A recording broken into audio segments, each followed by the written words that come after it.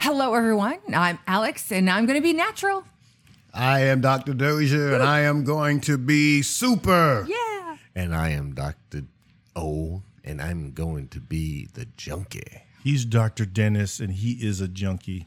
I am Dr. Kevin, and we are The Supernatural Junkies. Well done. Well done, boys.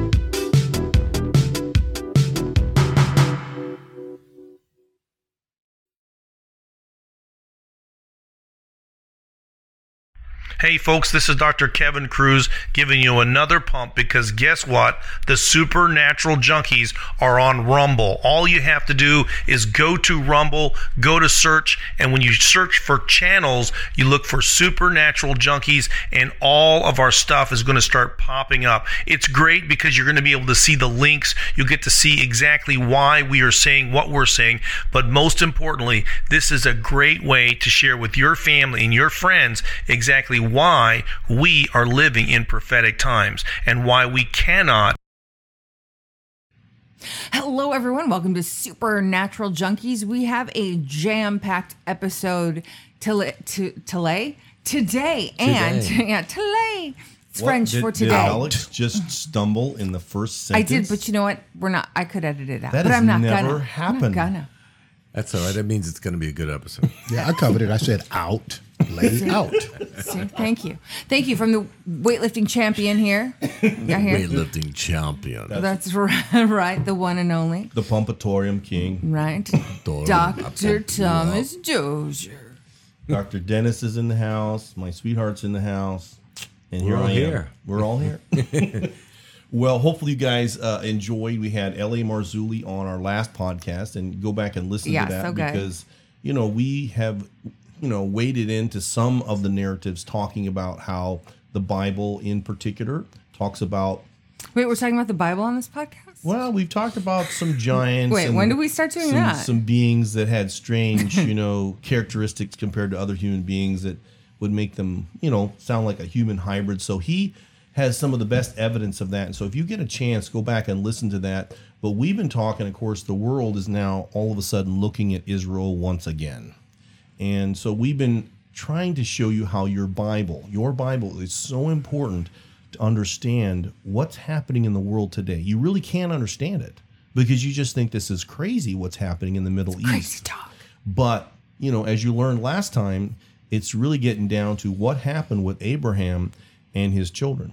And so that's really important as we move forward. And of course, last time we talked about, in particular, the situation with Abraham and Sarah, how they were told that they were going to have this child and they were really old. And Sarah laughed. I mean, how do you laugh at an angel, right? Well, she did it. And of course, then they doubted. They went through this doubting process because it didn't happen right away. And so, Sarah convinced Abraham to take her maidservant, if it will. And what was her name again, baby? Hagar. Oops, I'm not baby, though. You are today. Whoa, he did today. Oh, my goodness. Harrison out of turn gets you in trouble. So, anyways, Hagar, of course, kind of had a whole personality change afterwards, and she was going to run away, but God told her to go back. And then when she had the child, his name was Ishmael, and then later on he would end up being sent away. And so you can imagine, I'm sure he wasn't sent away empty-handed, we know that, but at the same time, it was the fact that they compromised on what God said. And so you can see that a lot of what's happening in the world today is really still going back to this family feud between, basically, the children of Abraham. And so here we have the first one was, of course, between Isaac and Ishmael. And so we detailed that in kind of pretty good fashion on the last show. So I wanted to pick up from there because guess what, folks? This is not the only group of people, and this is what Alex will get into a little bit today. But when we think about Bible prophecy, we have to remember that the Bible was written and really lived primarily in the Middle East. And that's why it does tend to revolve around Abraham and his children. Now, of course, the Bible is also, we talk about Zechariah, 2nd chapter, 11th verse, that many nations shall be joined to the Lord in that day, and they shall become my people, and I will dwell in their midst. So what God started with his people, Israel, he is clearly going to take around the globe. And so, but we still have to remember that it had to start somewhere. When you do a drawing, you got to put your pen down somewhere too. See, so you start to see how all this is kind of connected. So if we think back Bible prophecy while, we see what happened to Israel in 70 AD, that it was destroyed. And then we have this period of grace that we're living, where the gospel was really preached around the world. And then in Luke 21, Jesus was with his disciples telling them what was going to happen to Jerusalem, what was going to happen to generations of Israelites because of rejecting him. And but he said that Jerusalem would be trodden down until the times of the Gentiles was fulfilled. And of course, that happened in 1967 when Israel not just became a nation, but they took possession of Jerusalem. So that's a very tangible point. And so this is the second regathering. So most people, when you think about Israel, they've gone through a couple of captivities. Most people know that they have been arguably the most persecuted country and people group in the world. And a lot of it is because of what we've outlined, that God, again, gave them this covenant, this birthright. This is how God was going to bless the world. So that first, captivity was thought to mostly happen when Babylon took them in. And of course, that's when we get a lot of the stories from Daniel. And then, of course, when Cyrus took over from Babylon, he's the one that allowed them to go back into their land. And so this is in Isaiah 11 through 12.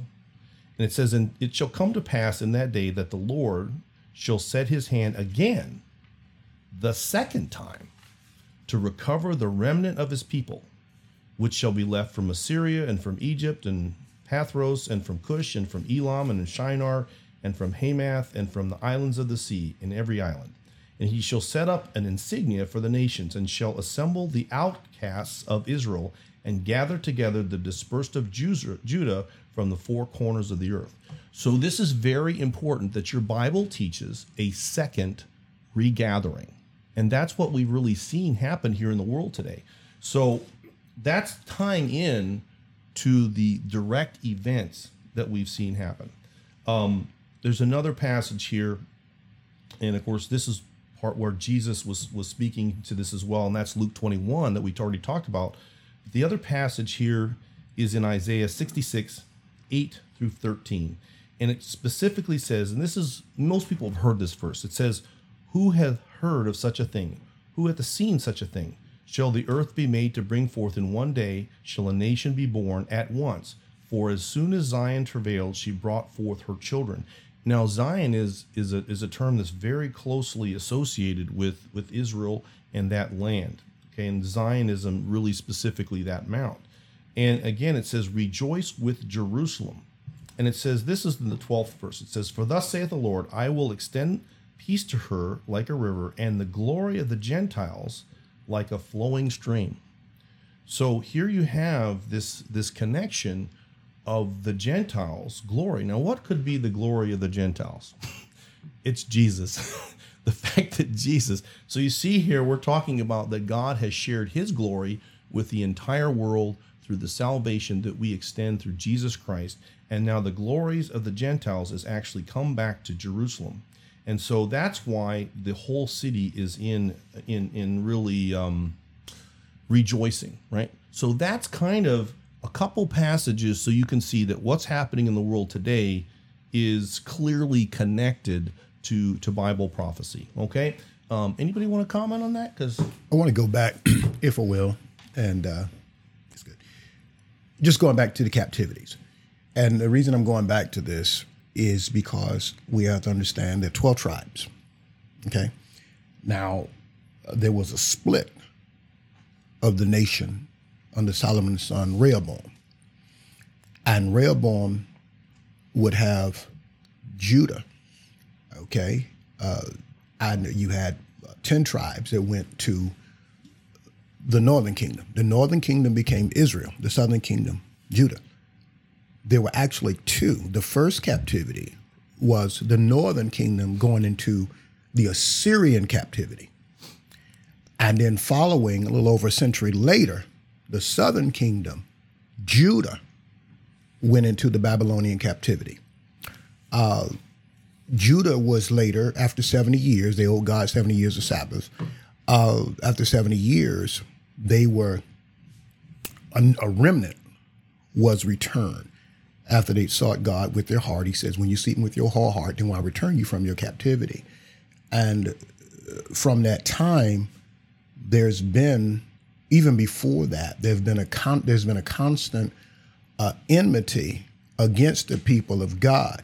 And going back to what Dr. Cruz said in 1948, and then we don't have 1967, but in 1948, a great number of the people came back, and this is how you'll eventually get to a remnant being saved from all of the tribes. But when you had your initial return, it was those of Judah, and I believe it was a portion of Benjamin. Was it a portion of Benjamin that were returned? Just wanted to mention that. So, question: they returned from captivity, and a remnant started the nation again. Correct? No, they continued. They continued God's plan, because it was important. It was important for Judah to continue on, because Jesus would come. He's the line of Judah. through that tribe. You already had the development of the people, of the nation. It was just scattered because of their sins. Right. Okay. It was scattered because of their sins, and eventually, as Dr. Cruz pointed out, there's going to be a gathering, and we've seen a great portion of that from 1948. Again, 1948, we've seen a great portion of that regathering in that land, and that fight has continued without jumping. I don't want to jump too far, if I might, Dr. Cruz. But if we go back to Genesis 3.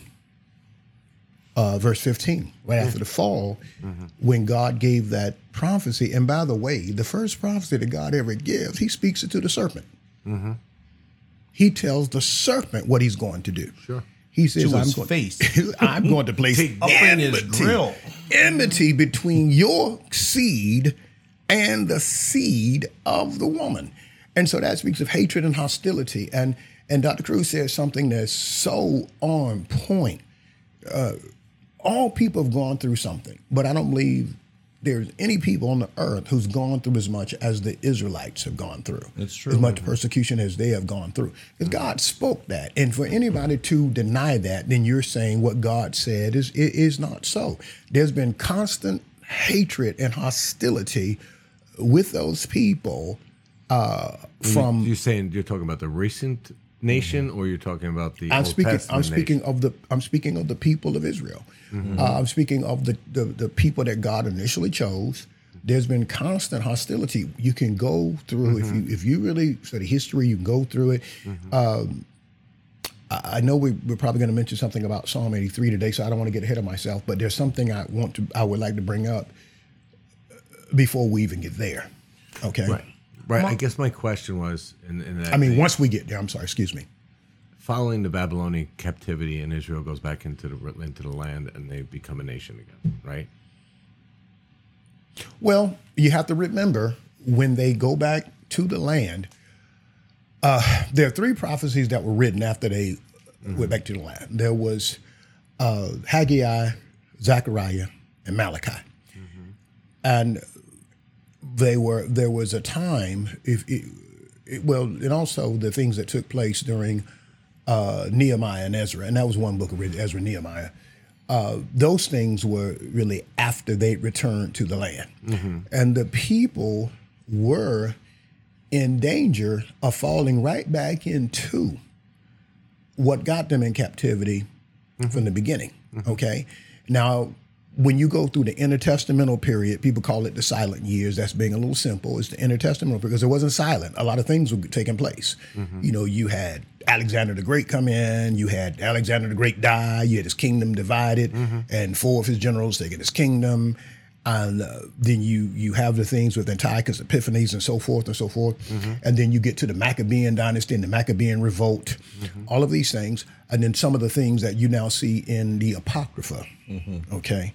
Some of those First and things. Second Maccabees, too. Yeah, some of those things you see. But eventually, the Romans came in, I would call that the ancient world power that we can kind of like juxtapose ourselves with. The Romans came in, and when they supposedly established stability, they stayed there. Now, You mean they occupied they it. occupied it. Thank you. I use some simple terminology. They occupied it. Now, you had, Dr. Cruz mentioned that, you had the first Judeo-Roman War around 66 to 70 AD. Then you had a second one, and then you had the third one from about 32 to 35 or 36 AD. Simon Bar Kokhba, their leader. And I'm going here for this, because why is he giving all of this? The Jews were, the name of the place was changed. Even the name of Jerusalem was changed. The name of Judah was changed. And that was about 130 AD? Well, 135 or so AD under Hadrian. And a lot of the people were exported, if we might say. So no, they didn't really hold it at that time. Right. And so those are the things that you have to really look deep into, even when you look at Bible prophecy, because they have what is called telescoping, where things will happen and then you have peaks and valleys, and we can be quick to say this is the fulfillment of this when there's more to come. But you're just seeing this continuation of a prophetic word. Like I was mentioning something to Dr. Dennis, and Dr. Dennis got to hit me with that one real well. Like, well, anyway, let's just say something's going to happen with you. What did you say that way of looking at Bible prophecy was? Telescope. Telescoping. Okay. Yeah. Let's just say, like, I'll go to Dr. Cruz. Let's say Dr. Cruz is going to set up 50 podcasts around the world, or he's going to set up you're going to have 5 podcasts going on, 5 different podcasts going on. And Dr. Cruz may think that he's got 5, let's say he's got 5 of supernatural junkies, 5 supernatural junkies, supernatural junkie 1, supernatural junkie 2, something like that. And so it looked like that's it. But then down the road, we find out that they're not just 5 podcasts, supernatural junkie 1, 2, 3, 4, 5, which we have more than that already. Right. But he ends up having 5 different podcasts around the world, and all of them were not supernatural junkies. He had 5 podcasts. He thought that was it, but it was really 5 different ones around the world.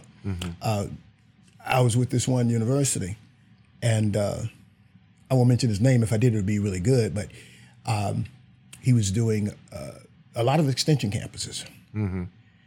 And he said that God told him that the school was going to grow to 50. And the school was kind of small, 50.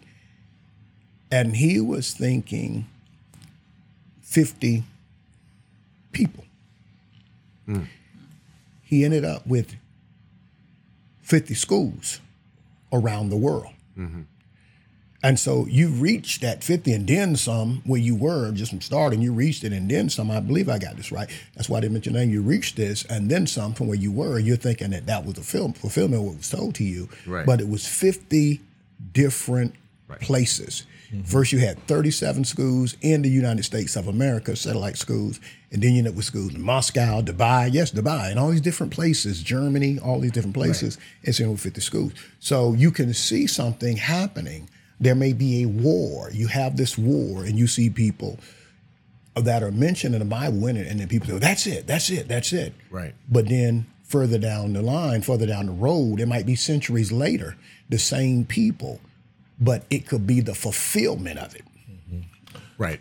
Prophecy can be fulfilled partially in one aspect and then be fulfilled Partial fulfillment. at partial fulfillment and then a larger fulfillment later. So this would be a good point to remember today, that when we get into Bible prophecy, there's always speculation involved, and so just remember that in a general way, we're all in agreement about the gist of things, but we all do also see things a little differently about how that's going to happen. And the truth is, it's like Jesus said, we're supposed to keep reading our Bibles, right? When you see these things happening, right?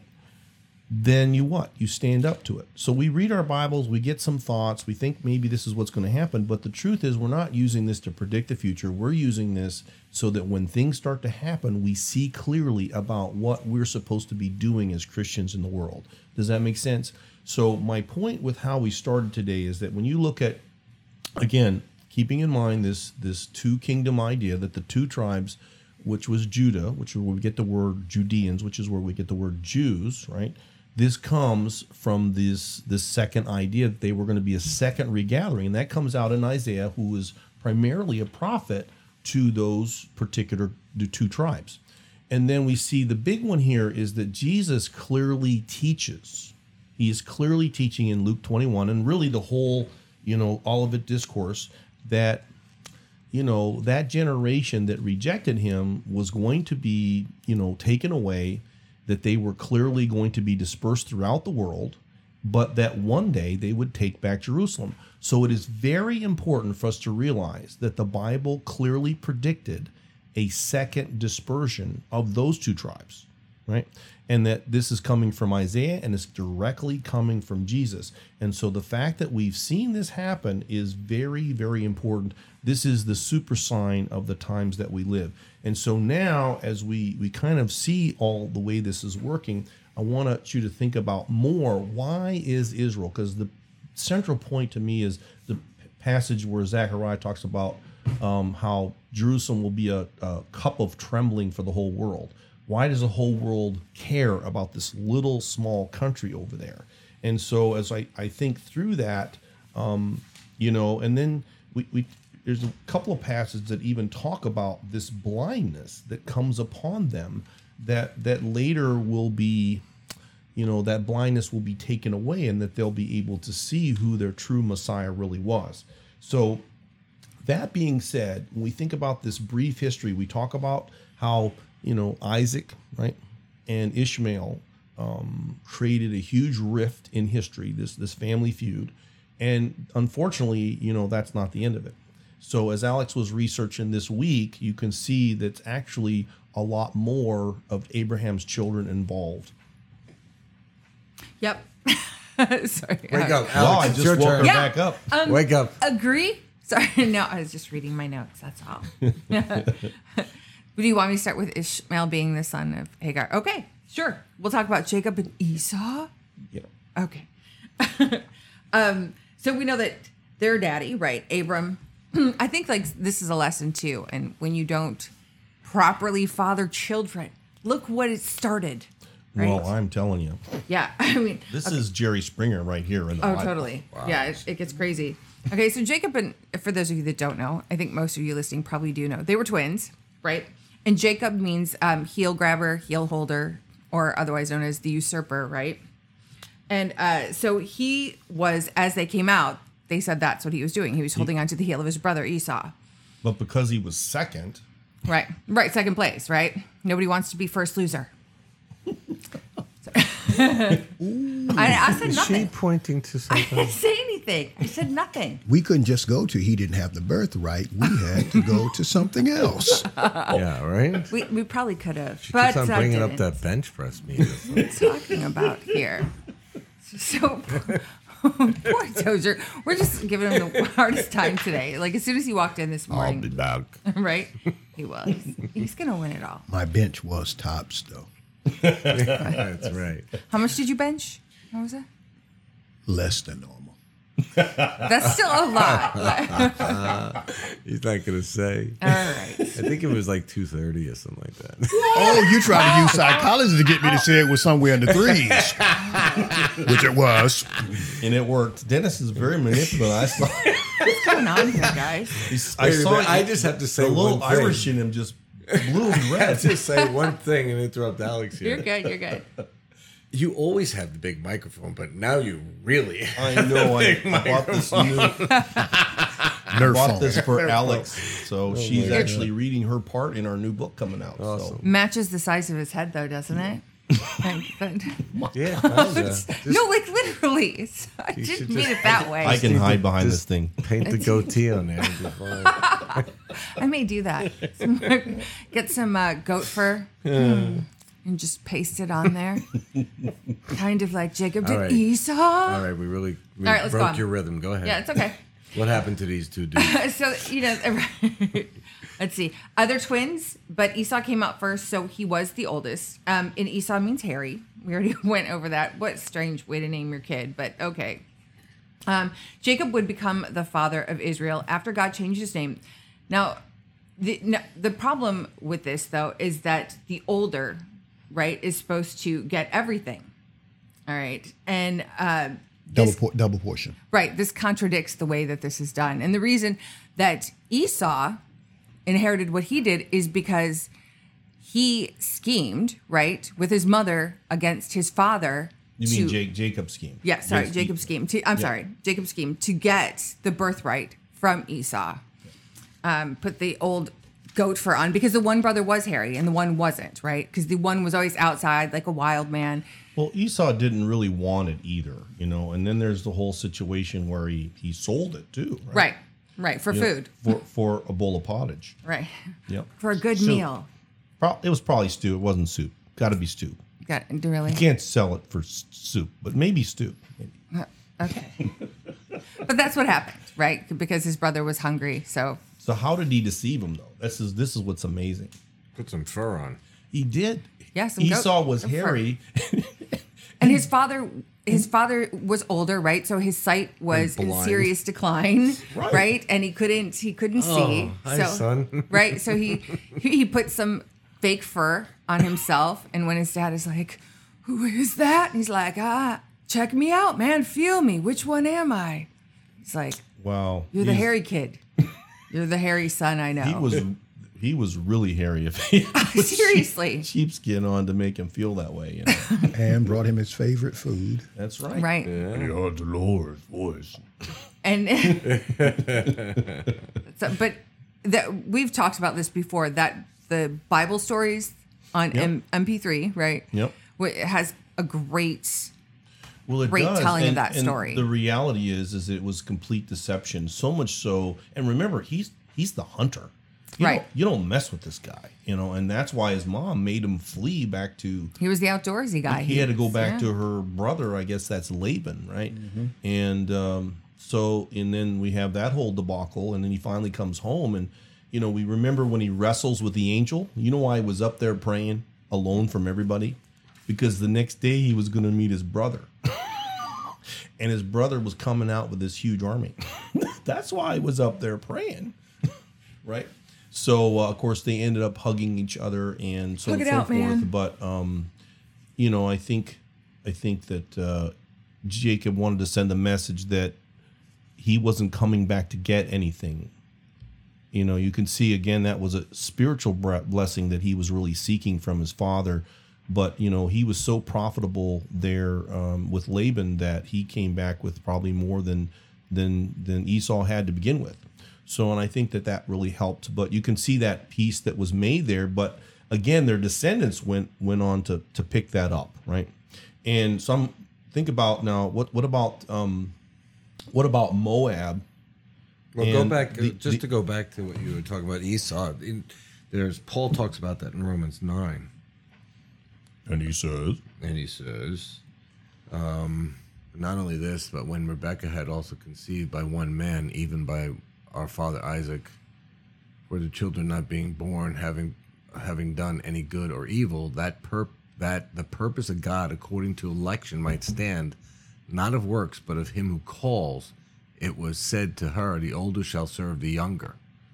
It is written that Jacob I have loved, but Esau I have hated. Not hatred as we think a hatred, but in the fact that God chose, God is the one. And so we were talking about her, the deception, but God really, the reason why she was so motivated was because God told her that. Can we back up to that portion?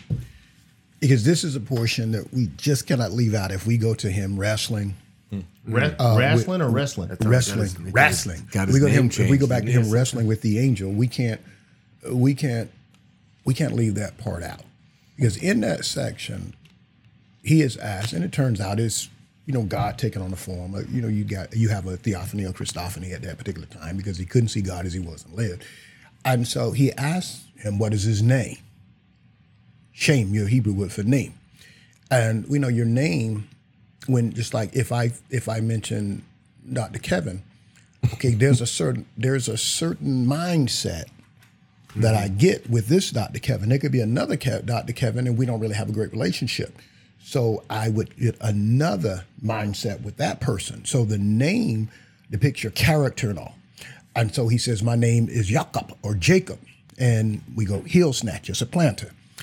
And then it's like he's told, not anymore. Your name shall be Israel. Your name shall be Israel. For, he's wrestled with God and he's prevailed. And that name Israel means to have power with God or to prevail with God. And now when he met with Esau, and then there's the embrace. One thing that I believe that there's a possibility that we miss is that God intervened in that. Mm-hmm. God intervened in that. God's power, his power does not always come out in a militaristic type way, as far as with humans are concerned. But God's power moved on behalf of Israel. And I'm saying that to say that we've seen the same thing happen today for people who don't think that miracles take place. 1967, there was a miracle. Yes. We see the power of God prevailing. Their name means something. It really, really means something. I just wanted to bring that out because the name that he had before, had he stayed that way, and God knew this because his purposes, what he had intended from the beginning before, he knew the condition that Jacob had to have in order for his plan to continue. Yep. And so and he even knew it could not be under that name and that character. So I'm changing everything. That's right. And that's why when they prayed, they didn't pray in the father of Abraham, Isaac, and Jacob. They would say Abraham, Isaac, and Israel. See, so there's this changing of the guard, if you will, that there's a new change, a new identity, right?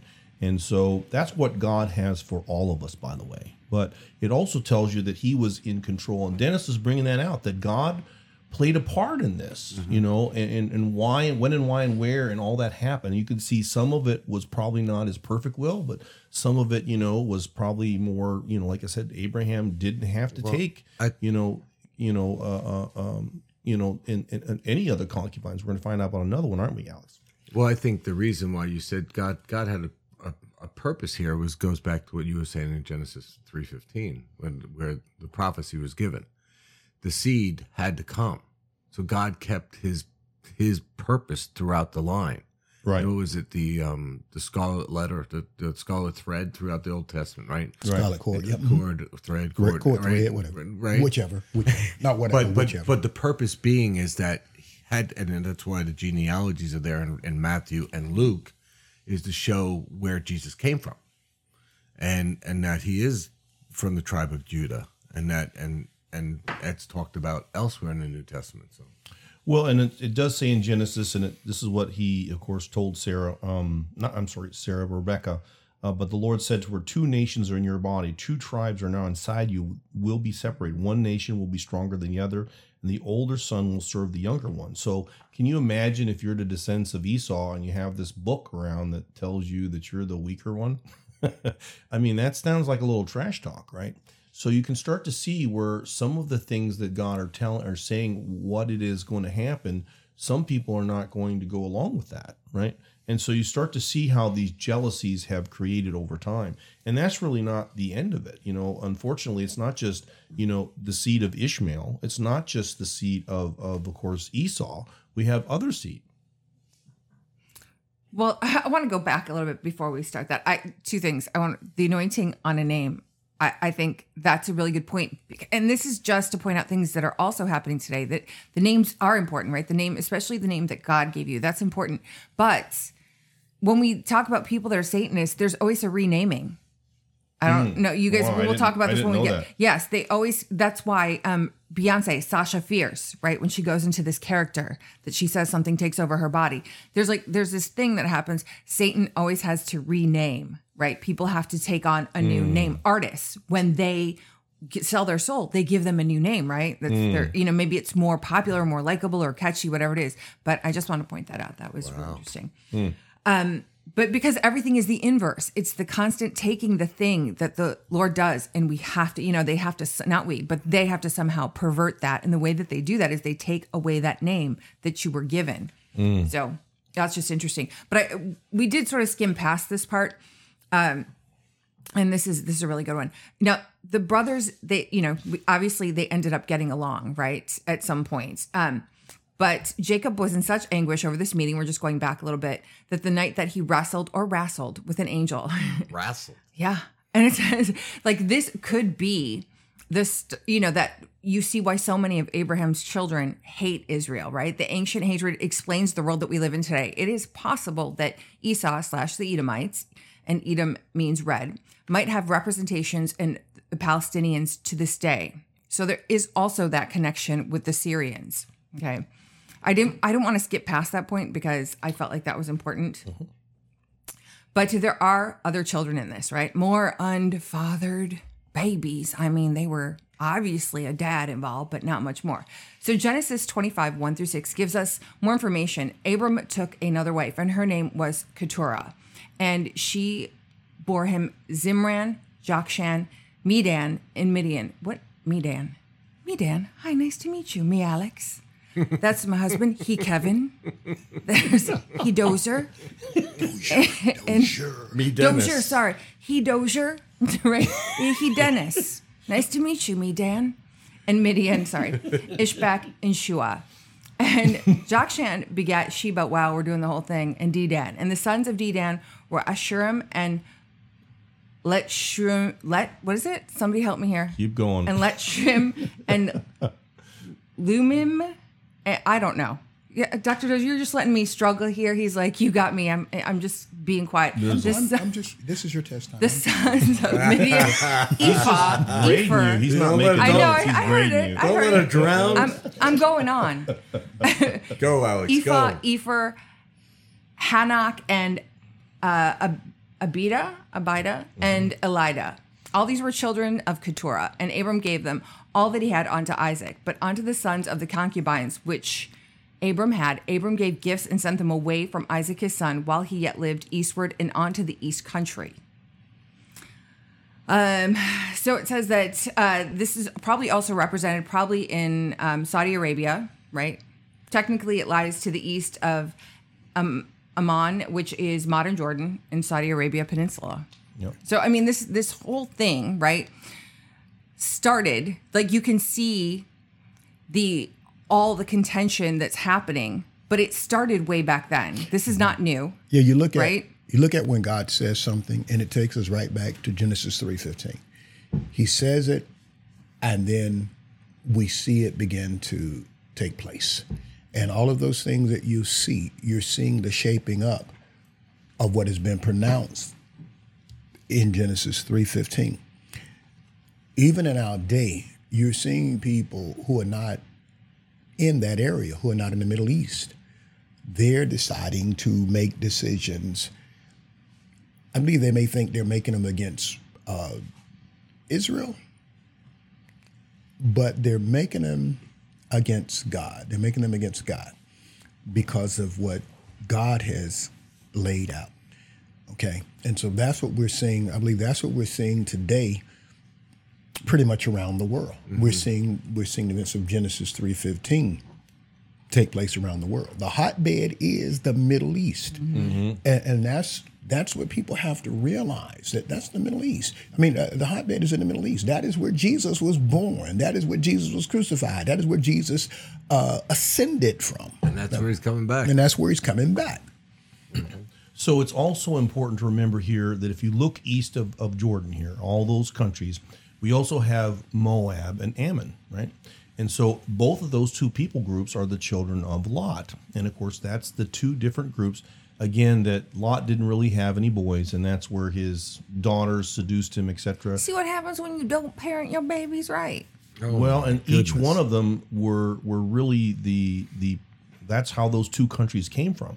So when you start to see all these countries that are surrounding Israel, you realize that there's a little story in your Bible that tells you who these people groups, or at least who they have been. And it's easy to see at this point why, again, the God of Abraham, Isaac, and Jacob, we're talking about this spiritual seed, but also the scepter of Israel, right? And that's the kinghood. And we only know there's only one king, right? That's ultimately going to be Jesus. And so that's what this was about, right? And so you could see that there's jealousy. These birthrights were a big deal. If you go back to Genesis 27, just read from 28 all the way to 40, you read those blessings, one that was given to the one of the birthright, and then the other one that was given to Esau. I'm sorry, that second one wasn't very good compared to the first one. And so you start to see where all these jealousies can start to develop. And again, a pretty good reason why some of these other groups of people had to create their own God. That even happened to the 10 tribes because they didn't want, some of those people going back to Jerusalem, right, and worshiping at the temple. Jeroboam instituted all these false gods with the 10 tribes. So this was a way you could see why all these people groups were immediately headed away from Yahweh, the one and only true God, and how that Jesus Christ was the way to bring all of that back. But that area has always, when and how long have they known peace, right? I remember doing journalism studies on Middle Eastern stuff, and we're talking in the 80s. There was a lot of problematic things happening there. It has been a land that has always been hotly contested. There's always been problems that have gone on there. How long have they known peace, really? We're not going to know peace until Jesus comes. Yeah, comes back. But you can largely say that America's not had that sort of that sort of warring history, right? Not that we haven't had wars, but that's a land that's always having issues. Now, we've talked about Ezekiel 38 and 39 and how there's this prophetic war happening, and we see this alliance between Israel and going against possibly Russia from the north, and then this conglomerate of Arab world. But a lot of the countries that surround Israel are actually not really described very well, which you're like, wait a minute, if we see, Gog and Magog, which is more Russia, and joining with, again, a lot of the Arab world, especially around Turkey and Iran, joining to go against Israel, why wouldn't some of those countries that are surrounding Israel be involved? And so there's another passage in Psalms 83. Dennis, you ready to read that? But it talks about, it's a curious passage, and we're going to spend about 20 minutes talking about that, and maybe have to bring it into the next show. But it's another passage about, something that seems to be happening again with Israel and the countries that are directly surrounding Israel. Well, yes, it's a prayer, actually, a song or a psalm of Asaph. Is that how you say his name? Yep. He starts off, "Do not keep silent, O God. Do not hold your peace, and do not be still, O God. For behold, your enemies make a tumult, and those who hate you have lifted up their head. They have taken crafty counsel against your people, and consulted together against your sheltered ones. They have said, 'Come, and let us cut them off from being a nation, that the name of Israel may be remembered no more. For they have consulted together with one consent. They form a confederacy against you, the tents of Edom and the Ishmaelites, Moab and the Hagrites, Jabal, Ammon and Amalek, Philistia with its inhabitants of Tyre.'" Excuse me if I... Tyre, okay. "Assyria also joined with them, and they have helped the children of Lot. Deal with them as with Midian, as with Sisera, as with Jabin at the brook of Kishon, who perished at Endor, who became a refuge on the earth. Make their nobles like Oreb and like Zeb. Yes, all their princes like Zebah and Zalmunna, who said, let us take for ourselves the pastures of God for possession. Oh my God, make them like the whirling dust, like the chaff before the wind. As the fire burns the woods, as the flame sets the mountains on fire, so pursue them with your tempest and frighten them with your storm.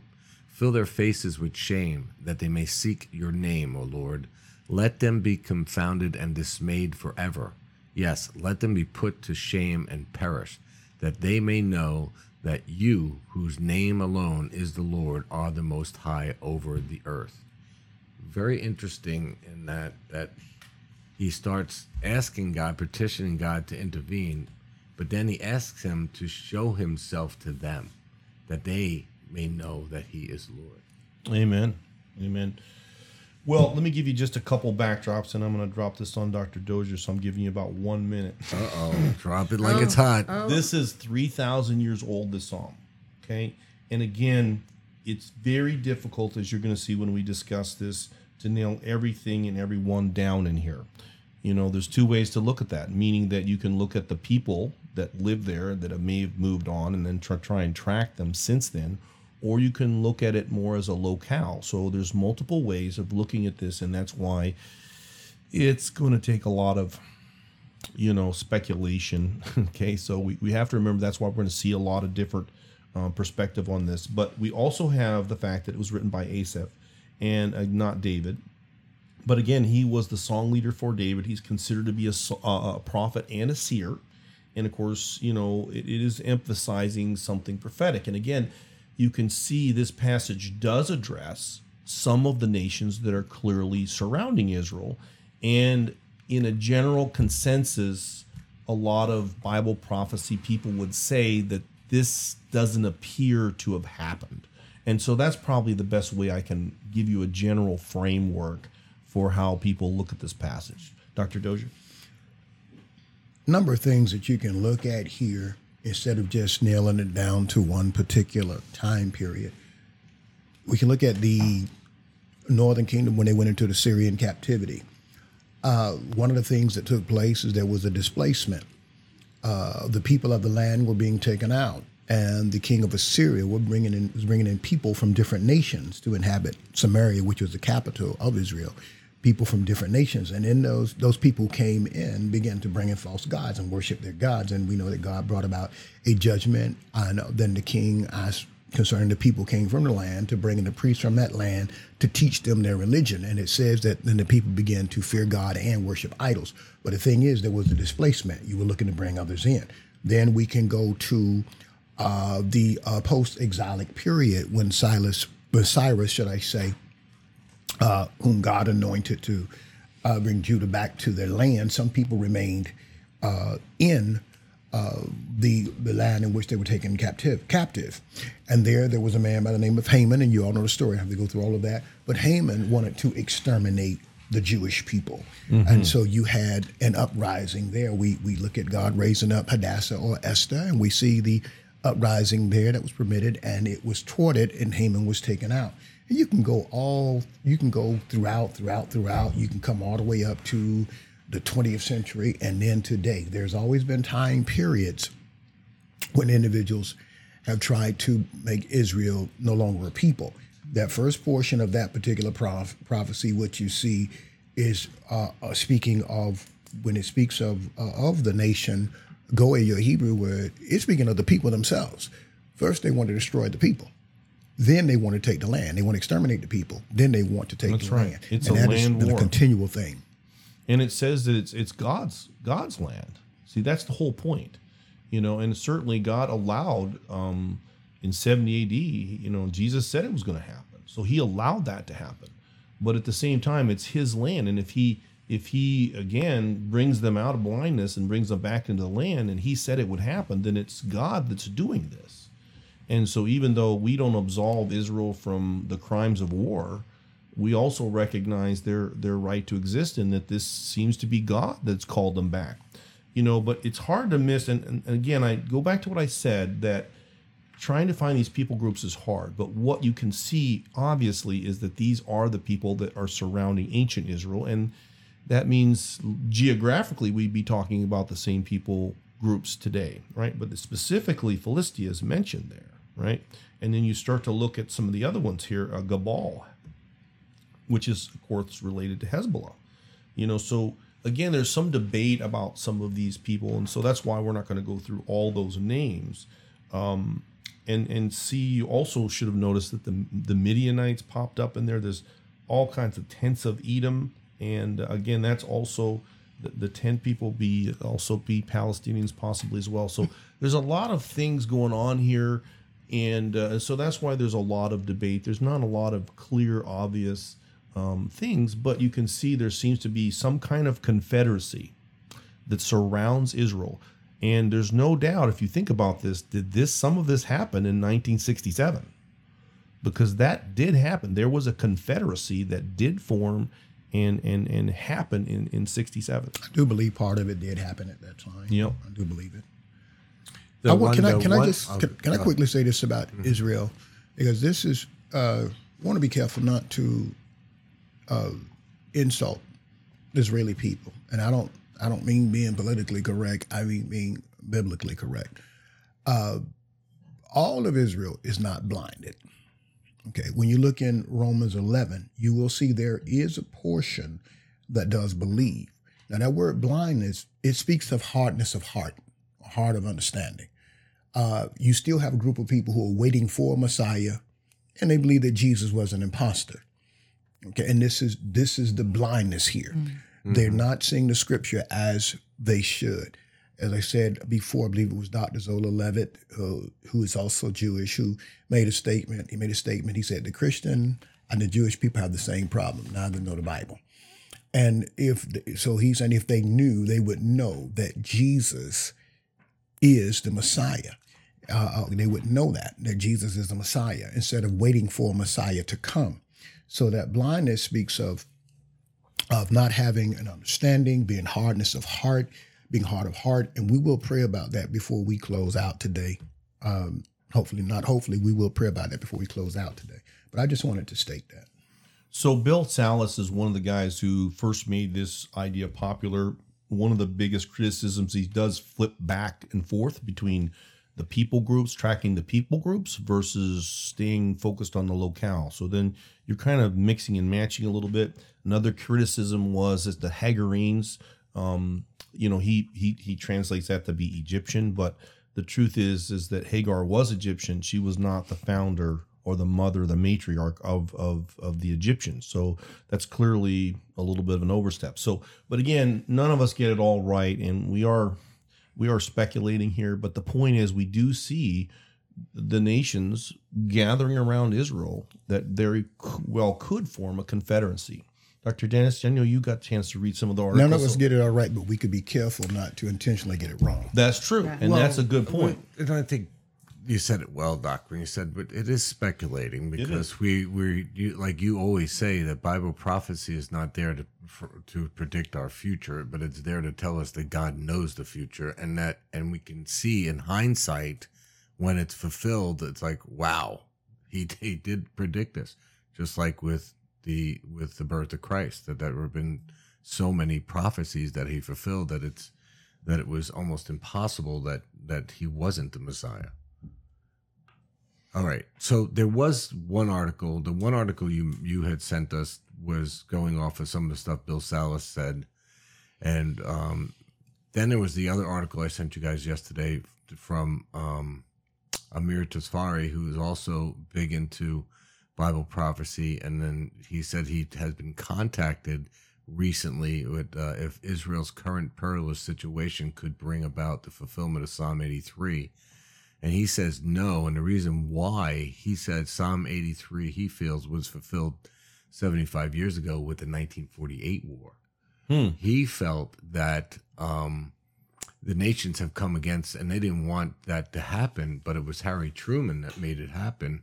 when he voted to have Israel as a nation, right?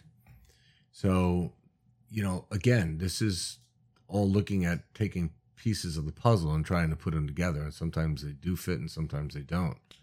But he did bring up something good at the end of his article. And he said, finally, if we look at the number of the specific nations mentioned, we see they just don't fit the pattern of Psalm 83 scenario. Jordan and Egypt are mentioned in the prophecy using their biblical names. Currently, they both have peace treaties with Israel.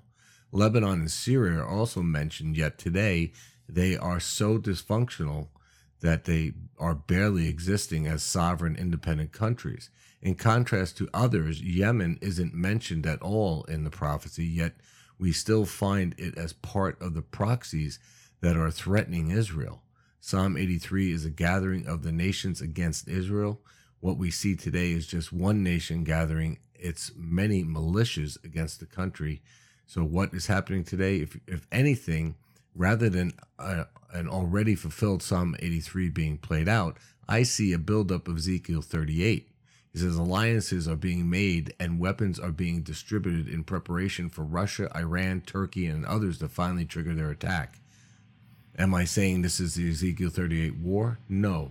Could it be related to it? I believe it is likely. Well, and that's a good point. And the other part is that, this clearly is not mentioned in Psalms 80, but there's the coalition of Aram, which is, of course, where the capital of Damascus is, right? Mm-hmm. So we talk about this leveling of Damascus that could be happening at some point as well. So there's a lot of things going on here, but the reason I felt it was okay to address this is several things. Number one is you can see that we don't know that these are locales. They could be people groups, right? But it seems like no matter how you look at this, these are people that are surrounding Israel. There's a coalition in mind, and they seem to be absent in the Ezekiel 38-39 war. And so I think it's something that to be talked about. And again, we see this idea of a coalition, again, forming to take down Israel. And what happens, if you read that, is it seems like Israel might win. It seems like it's clearly wins this war, which would mean that Israel actually expands its territories and actually could go into a relatively peaceful time because it has taken over some of these areas. So we could actually see an expansion of Israel. And that could be a pretty big thing, that if Israel all of a sudden went to war against these countries and actually won and took them over, then you could see the world might say, wait a minute, maybe we would see something larger happen after that. And so this is a possibility for something that could happen in the world, and which is why I like to talk about these kinds of things. Again, Joel Richardson, does a great job as well talking about how some of the logic doesn't hold up, how some of switching the way you're finding these peoples, or you're going with people groups, or you're going with a locale. And but again, it really gets down to, that we do see, again, telescopically, that we could be seeing, again, another fulfillment. We can see multiple times where certain prophecies have happened. And so, once again, it only takes a minute for the Middle East to polarize and peace treaties to evaporate. And you never know what's going to be the thing that causes that to happen. So another way that the Bible is clearly addressing what's happening in the world. Dr. Dozier? Two things with that. If Israel does win and they take more territory, then we're looking at a lot more time in the earth, plain and simply put. Yep. Because that is not what we see in the Word of God in the fulfillment of things. In the fulfillment of things, Israel is really going to be taken over. Okay, and Antichrist is going to set his throne up in Jerusalem. And this is when God is really going to pour out a tremendous wrath on the earth. The second, that was the first one. That was enough right there. Okay, really, that was enough. So if it is, we have an extended time. If not, I more so look at the area, even though people can be from different areas, they would come to those areas to fight with their nation, just as the Jewish people who live in America will go and become a part of the IDF whenever there are certain situations. And to look at it. This is why, and I had to bring that. This is why when people write these things, they have to make sure that they're theologically sound. And you have to look at the whole picture. Because there's a drying up of the Euphrates, which is dried up pretty much now, a good portion of it. And they're going to come up against Jerusalem from these nations. Okay, they're going to come up from these particular nations. And it brings that out. And when you look at that word nation, once again, you have to look at a people. Their territories, but when you look at nations, Goe, ethnos, when you look at it, and it usually speaks of the people, the tribe, the people that inhabit that area. In our modern day society, we have a lot of cosmopolitan places. People live all over the place. But in those days, it wasn't necessarily like that in most cities and in most nations. So I believe as we look at this thing and from looking at it from a biblical perspective and where things are going to take place, if the people are, if they are descendants of those particular nations, they would go to those nations to fight with them. But everything is going to converge on Israel in the end. That's what we're looking at in Ezekiel. We know that's where Christ comes back too. Yeah, right? yeah, and that's when Christ comes back. Yeah. There's a reason to bring that home with that. The reason why some people might be listening to this today and say, why are you guys always doing this? Why are you guys always looking at, oh my gosh, this could be what's happening? Well, there's a reason for that, because Paul talked about it in 1 Thessalonians chapter 5. He said, now concerning the times and the seasons, brothers, you have no need that anything be written to you. For you yourselves are fully aware that the day of the Lord will come like a thief in the night. While people are saying there is peace and security, then suddenly destruction will come upon them as labor pains upon a pregnant woman, and they will not escape. But you, now he's talking to believers, but you are not in the darkness, brothers, for that day to surprise you like a thief. In other words, we're looking. We're like the five virgins that got their lamps trimmed, right? You're looking, you're keeping eye. We're always to be looking for the Lord to come back. For you are the children of the light and children of the day. We are not of the night and of the darkness. So then let us not sleep as others do, but let us keep awake and be sober. Mm-hmm. Beautiful. So one last reason why some people tie into this is because it could be that Israel is a situation where if it does expand, you look at portions of what are said in Ezekiel 38 and 39, like they're dwelling in the center of the land, okay? That they're dwelling safely, right? That they're this wealthiest nation, okay? You start to look at some of these ideas and you just don't see some of that fitting Israel the way it is today. So again, that's why I wouldn't people say they're dwelling safely. No, and missiles coming over the walls and stuff. And they've never been a land of unwalled villages. So this coalition idea of 10 different groups coming together. But here's the real caveat. We haven't really mentioned this verse in Amos where it says, I will put you in the land and you will never be uprooted again. That's what the Bible says, that there's something about Zion. This is where Jesus is coming back. This goes back to the ancient covenants, the way that God set up everything in the world today. And it's important for you to understand why Zion is important, why Israel is important, because God has said these things. And there's no doubt that, as Dennis has said many times, that Jesus is the spiritual seed. This all goes back to Genesis, why Dr. Dozier keeps going back there. It's why, the scepter, right, was Christ that was going to be passed.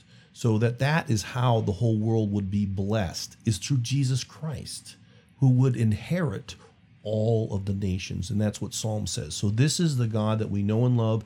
These are the birthing signs that we see happening in the world today. And it's why we need to be reading our Bibles. And that's what we did today. We read our Bibles and we talked about what was happening.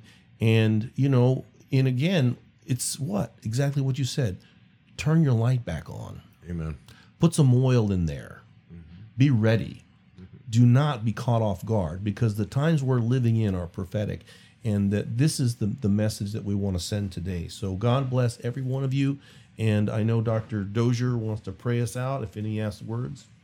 Father, we bless you. We thank you and we honor you. And first I pray for the people, the Gentile people, that, Lord, all will come to know you and the pardon of their sin, that I will give ear to your word. And as they give ear to your word and they come to understand what your word is saying, Lord, concerning your salvation, that you, Lord, would draw them. Jesus, you said no man can come to you unless your Father draws them. And I lift up the Jewish people. I pray that you would just remove their blindness and that they come to understand. I know the day will come when that will happen, that they will come to understand that the Messiah has already come. There's no need to wait for another Messiah. The second coming, yes, but the true Messiah, Yeshua HaMashiach, Jesus the Christ, has already come. And I pray, Lord, that many eyes are open to your salvation.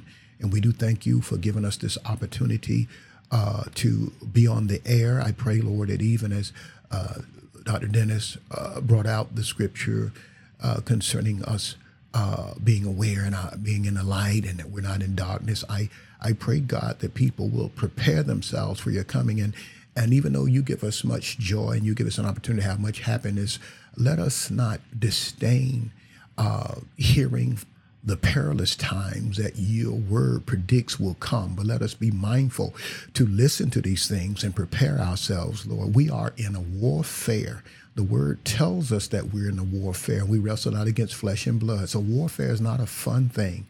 So I pray that your people will not be turned off, but that they will be tuned in when these things are discussed. And we do thank you and give you honor, glory, and praise. In Jesus' name, amen. Amen. Amen. All right. God bless you guys.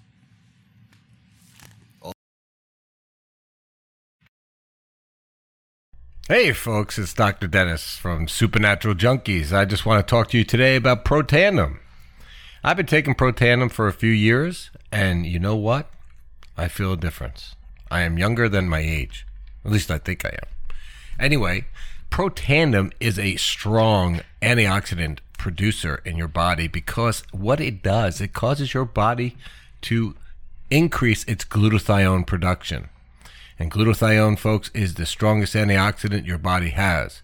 So if you want to keep strong antioxidants in your body and be a healthier you, I suggest you use Protandim.